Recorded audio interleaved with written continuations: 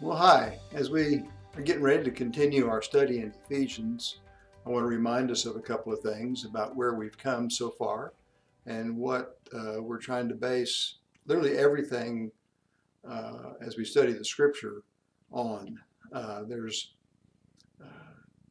a tendency that we all have to see everything we read, everything we experience, everything we hear through a lens of what we already believe to be true. It helps us interpret or make sense of what's going on around us. So it's important that we have the right lens to look through, the right way of trying to keep it all organized and pointed in the same direction. And what we've looked at when we looked at the series on foundations was the fact that God gave us instructions in the very beginning at when he created man, and he said, let us make man in our image and according to our likeness. All right, so that's his objective. The New Testament tells us we're being conformed to the image of Christ. In Hebrews 1, it tells us that Christ is the very expressed image of God because he, in fact, is God, that the Father, Son, and Holy Spirit are all three God in one God. They're just three in one. It's probably nearly impossible to explain. I don't think any of us really understands the concept of three being one, but it's actually foundational to how he created us. That just as they are one, we're going to see that he created us to be one with each other and one with him. All right, so we're going to start now this morning with Ephesians chapter 3, the first 12 verses, and it goes like this. For this reason, I, Paul, a prisoner of Christ Jesus, for the sake of you Gentiles, if indeed you have heard of the stewardship of God's grace, which was given to me for you, that by revelation there was made known to me the mystery, as I wrote before in brief. By referring to this, when you read, you will understand my insight into the mystery of Christ, which in other generations was not made known to the sons of men, but it has now been revealed to his holy apostles and prophets in the Spirit. To be specific, that the Gentiles are fellow heirs and fellow members of the body of Christ, and fellow partakers of the promise of Christ Jesus, in Christ Jesus through the gospel, of which I was made a minister according to the gift of God's grace, which was given to me according to the working of his power.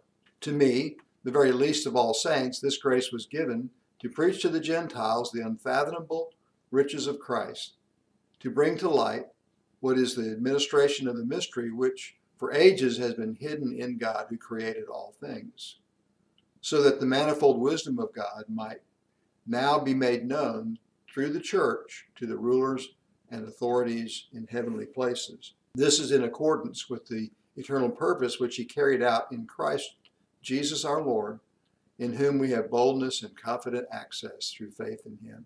Now that's a big, long passage, but there's a word that showed up several times in there.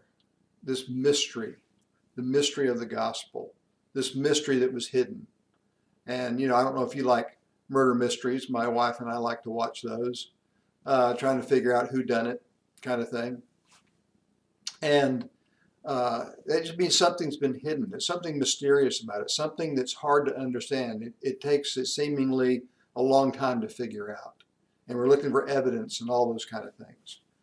Well, God hasn't been trying to hide the mystery from us. He actually talked about it in the Garden of Eden when he promised Eve that her son would crush the serpent's head. So there's this mystery that's being hidden, that has been hidden in plain sight since the very beginning. Indeed, it's actually part of the very way we were created as beings. When he said he's making us in his image and according to his likeness. Well, God is always three in one. He's always united together, Father, Son, Holy Spirit, never separated. So this oneness by many is actually transferred into us. That's, when he made Eve for Adam, he said the two become one flesh. And we'll talk about that here in a little bit, how that refers to Christ and the church. And so this mystery, which has been hidden, that Paul was given the charge by God and his Holy Spirit to deliver to the Gentiles, anyone who wasn't Jewish. But by the way, there's plenty of scriptures that talk about how the two, both Jews and Gentiles, have been made one, brought together in Christ, so that the gospel is for everybody, the Jew first and also to the Greek. And the Greek means anybody that's not Jewish. All right, so what is this mystery? What is this thing that's been hidden in plain sight from the very beginning? And I believe it's hidden by the one who wants to keep us from knowing and understanding the truth of the gospel, which is Satan himself, the liar and the father of all lies. Well, the mystery is this. Let's look at another scripture here to back it up. It's about being one with God and one with each other, this joining together of beings that are uniquely individual and yet one in essence and one in relationship, oneness of the way they think and choose to live their lives. In John chapter 17, Jesus is talking about this when he's praying to the Father the night that he's arrested to be crucified. And it goes like this: I do not ask on behalf of these alone, but for those also who believe in me through their word. By the way, that's you and me. Jesus was praying for us that very night. Verse 21, that they may be one, that they may all be one, even as you, Father, are in me and I in you, that they may be in us, so that the world may believe that you sent me. The glory which you have given me, I have given to them, that they may be one, just as we are one. I in them and you in me, that they may be perfected in unity, so that the world may know that you sent me and loved them, even as you loved me. So he's talking about something here that is unknown in any other religion, any other faith in the world. This joining of us with God by the work of the Holy Spirit as a gift. He said, the glory which you have given me, I have given to them. So this glorious nature that a child of God is given that he had to have in order to be joined to God in a one relationship was a gift. It wasn't something we earned through being good and doing great deeds or whatever. It's a gift. All right, so that's the mystery. It's really very simple. We, over the years, have tried to complicate it with joining other things to it, and the gospel plus anything is actually not the gospel, and the gospel minus anything that's part of it is actually not the gospel either. But there's a lot of gospels out there that are preached and taught that are actually a mixture of the gospel and other things, which Paul says that's actually a different gospel and it's of no value to anybody. But there's a lot of those out there. All right, so what is this? Why was it sealed up? Why was it seemingly hidden throughout all the ages and only revealed? Well, like I said, it's been revealed. The gospel was preached all throughout the Old Testament. Bible refers to that in several places. Even in Isaiah 53, where it talks about the suffering Messiah and those kind of things. So it's been there for a long time. So let's look at another verse to talk about, maybe understand a little bit why it seems to have been sealed up and hidden from us. In Colossians 1:25 through 27, it says this: of this church I was made a minister according to the stewardship of God, from God bestowed on me for your benefit, that I might fully carry out the preaching of the word of God. That is, the mystery which has been hidden from past ages and generations, but has now been manifested to the saints, to whom God willed to make known what is the riches of this glory, of this mystery among the Gentiles, which is Christ in you, the hope of glory. There's another passage that talks about how those who had the early promises, the Jewish nation and the patriarchs and so forth, that they would not be made perfect apart from us, the current generation, the ones after the advent of Christ and his death, burial, and resurrection in the indwelling Holy Spirit. See, they believed God looking forward to the salvation that he would bring. We believe God looking back at the salvation he brought in Christ. But all of it is joined together.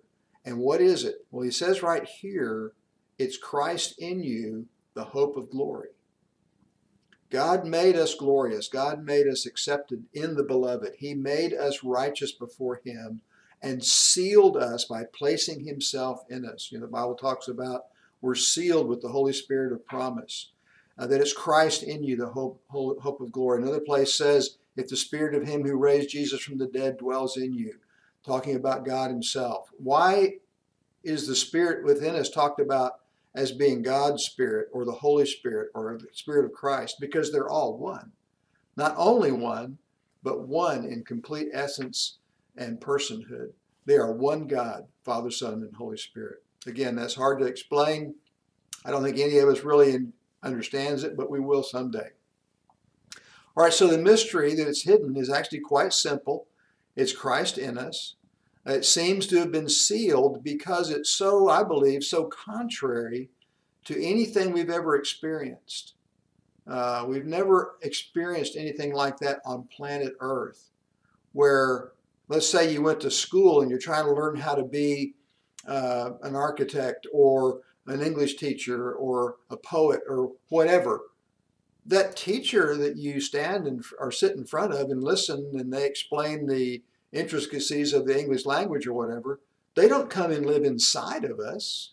They don't indwell us forever so that, you know, now I have Shakespeare living in me, or, you know, Pythagoras, or, you know, Leonardo da Vinci, or somebody living inside of me because I understand, you know, like Isaac Newton and the theory of gravity and all that kind of stuff, and Einstein. Well, they don't come live inside of us. We listen and we learn. So we tend to think of God as outside, and we're trying to learn how to just do it on our own. Well, this great mystery that has been seemingly hidden is because it's so contrary to anything we've ever experienced. It's actually God himself living inside of us. I love Ian Thomas, dear beloved saint of God. He's gone on to be with the Lord now, but he said, I heard him say one time when I was attending a conference he was teaching, it's literally someone living in someone. We have been joined with him. We're going to talk about that some more here just in a minute. But here's what I talked about. It's been around for a long time. Back in Ezekiel chapter 36, it goes like this.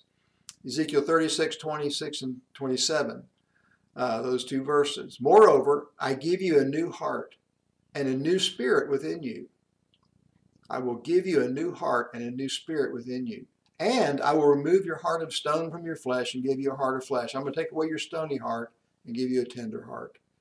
Verse 27, and I will put my spirit within you and cause you to walk in my statutes, that you may be careful to observe my ordinances. And what are his statutes and ordinances?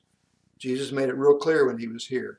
The commandment that matters is to love others as I have loved you. Just like all the Old Testament scriptures were summed up in love the Lord your God with all your heart, soul, mind, and strength, and your neighbor as yourself, it really boils down to one commandment, to love the way I love. And how do we do that? Well, the one who is love moves inside and begins to transform us by the renewing of the mind, teaching us to see the way he sees, to understand the way he understands, to speak the words that he speaks, and to do the deeds that he does. Just like Jesus said, I don't do anything of my own initiative. I only do what I see the Father doing. He said in other places, I don't even speak of my own initiative. Whatever I hear the Father saying, that's what I say. It was a real-time dynamic that in the moment when he opened his mouth, what people heard was what God was saying to them in that moment, because he, by faith, trusted his Father so much that his words, his actions, his deeds were the very words, actions, and deeds of God the Father. And that's what he's talking about here. This thing he's been promising, this thing he had in mind when he said, let us make man in our image, has always been that we would live completely united to him, in conjunction with him, thinking the way he thinks, speaking the way he speaks, and acting the way he acts. Not as an example where I see him from afar off and read about him in a book and think, okay, I've got to somehow mimic that. It's literally, he is here. He lives in me. He is actually doing that right now. And I am cooperating with him. That's just a great way to describe faith and trust is, okay, he's loving my enemy and saying kind words to them. So when I open my mouth, kind words come out of my mouth that he wants to say to my enemy or my friend. It doesn't matter. It could be anybody. All right, so this mystery of Christ, it's so simple that it actually kind of fakes us out. We think it's got to be hard because the world has taught us that everything of value is hard. You know, education and diplomas and degrees and accolades and winning the Olympics and all that kind of stuff, the hard training and all those things, when in reality, it's the simplicity of resting in Christ. He said, come unto me and I'll give you rest. All who are weary and heavy laden, learn from me. My yoke is easy, my burden is light. Now, years ago, I realized I must have the wrong yoke and the wrong burden because the one I was pulling, the yoke I was pulling wasn't easy and the burden I was carrying wasn't light. Well, let's talk about this simple and pure mystery. Okay, in Colossians 2, verse 2 and 3, it says, that their hearts may be encouraged, having been knit together in love, and attaining to all the wealth that comes from the full assurance of understanding, resulting in a true knowledge of God's mystery, that is, Christ himself, in whom are hidden all the treasures of wisdom and knowledge. So everything that God has, he wrapped it up in Jesus and delivered it to us. Through his death, burial, and resurrection, it says when you receive him, he gives us the right to become the sons of God, and he sends himself to live inside of us in the person of the Holy Spirit. It says in John 14 and 16, when it talks about the Spirit coming, it says in chapter 16, when he comes, he'll be with you and in you forever. He'll never leave you. Hebrews 13:5, I will never leave you or forsake you. All right, so the simplicity is that when you receive Christ, you received everything. Jesus said, everything the Father has, he's given to me. And that's why he says, the Holy Spirit, he'll tell you about everything you have in me. He will reveal to you what you received when you received me as a fellow heir with Jesus Christ, an heir of God.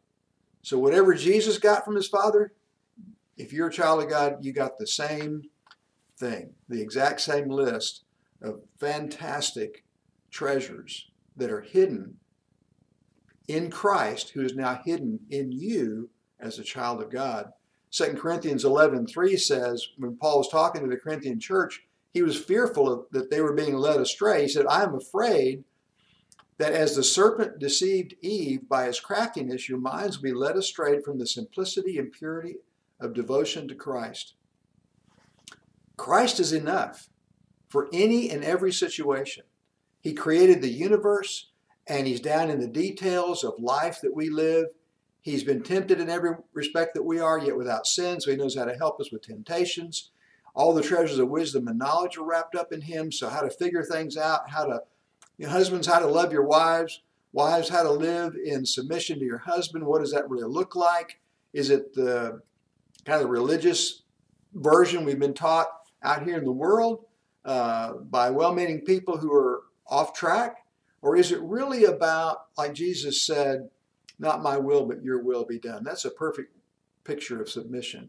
And he tells the husband, love your wife as Christ loved the church and gave himself up for her. So it's putting ourselves under someone to help lift them up.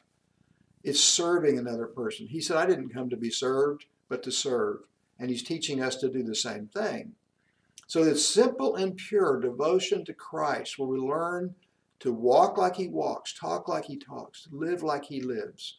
Not like he did 2,000 years ago, but how's he living today? If he lives in you, he's living that same way today. And he wants to live that same way through us. Okay, another thing we'll look at is the means through which the Father communicates his plan for man. This is really good here in Romans 16, verse 25 through 27. It says this, now to him who is able to establish you according to my gospel and the preaching of Jesus Christ, according to the revelation of the mystery, which has been kept secret for long ages past, but is now manifested by the scriptures of the prophets according to the commandment of the eternal God, has been made known to all nations, leading to obedience of faith to the only wise God through Jesus Christ, be glory forever. This revelation of mystery, where we trust the wisdom of our Father, that through faith in Christ, glory is being revealed. And how do we know it? Well, it says it's been manifested by the scriptures of the prophets. So it's been all through the Old Testament. The message didn't change when Jesus came. The mystery was explained when Jesus came. And I think that is an amazing truth that we need to keep in mind. You know, Jesus didn't come and change anything. He came and established what had already been said for thousands of years through all the prophets and the patriarchs and those who walked by faith even before Abraham, like Noah and Enoch and Melchizedek, and the gospel that was preached in the Garden of Eden. There's always been a message of truth coming, and he's always been telling it to us. But now he's really explained it through Christ. But again, we have a tendency to not see it because we're looking through a lens that's distorted, like the silly mirrors at the carnival.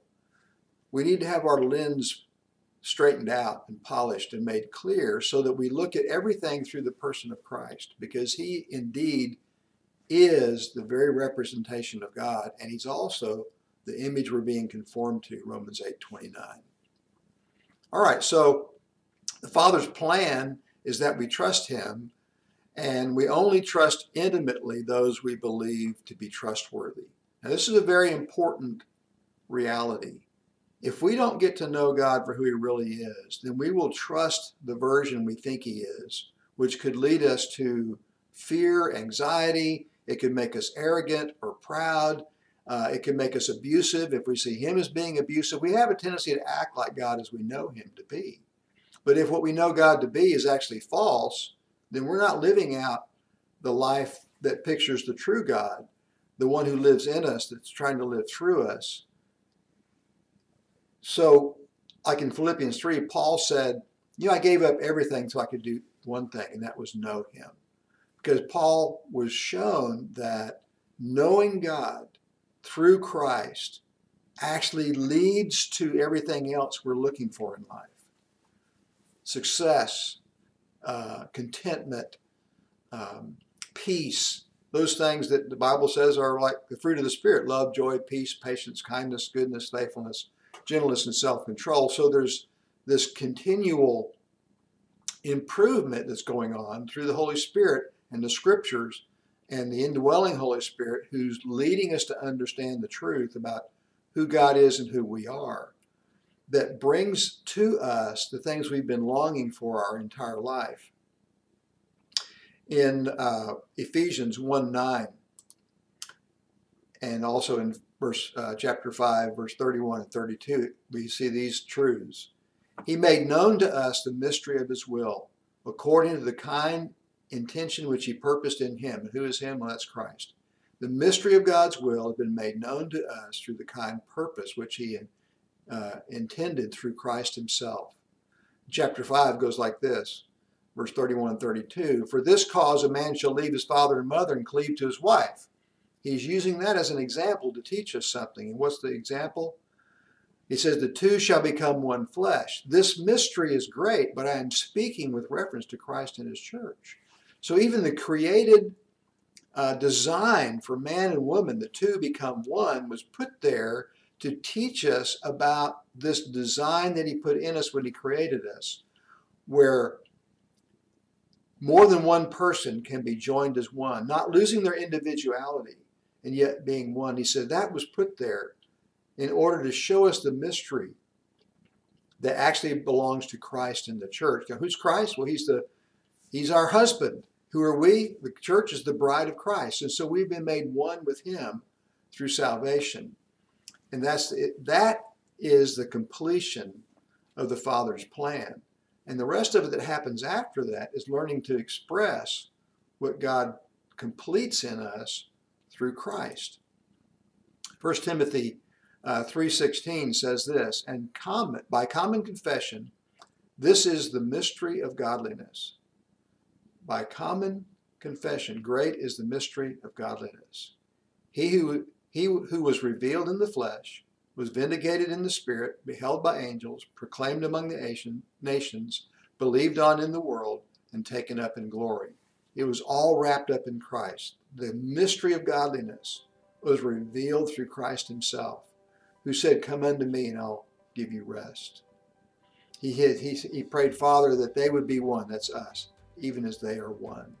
It was all wrapped up in Christ. And if you are in Christ and Christ is in you, and Christ is in the Father and the Father is in Christ, we saw in John 17, there's an incredible joining there, a oneness of beings that God had in mind from the very beginning.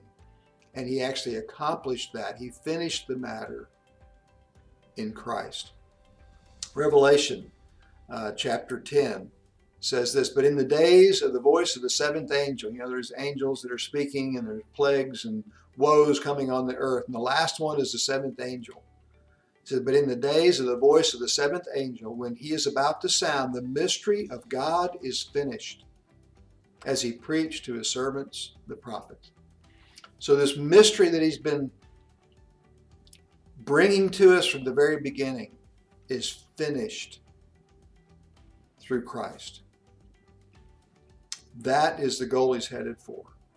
When you receive Christ and Christ lives in you because you are in Christ and you're both in God and dwelt by the Holy Spirit, it's an amazing joining.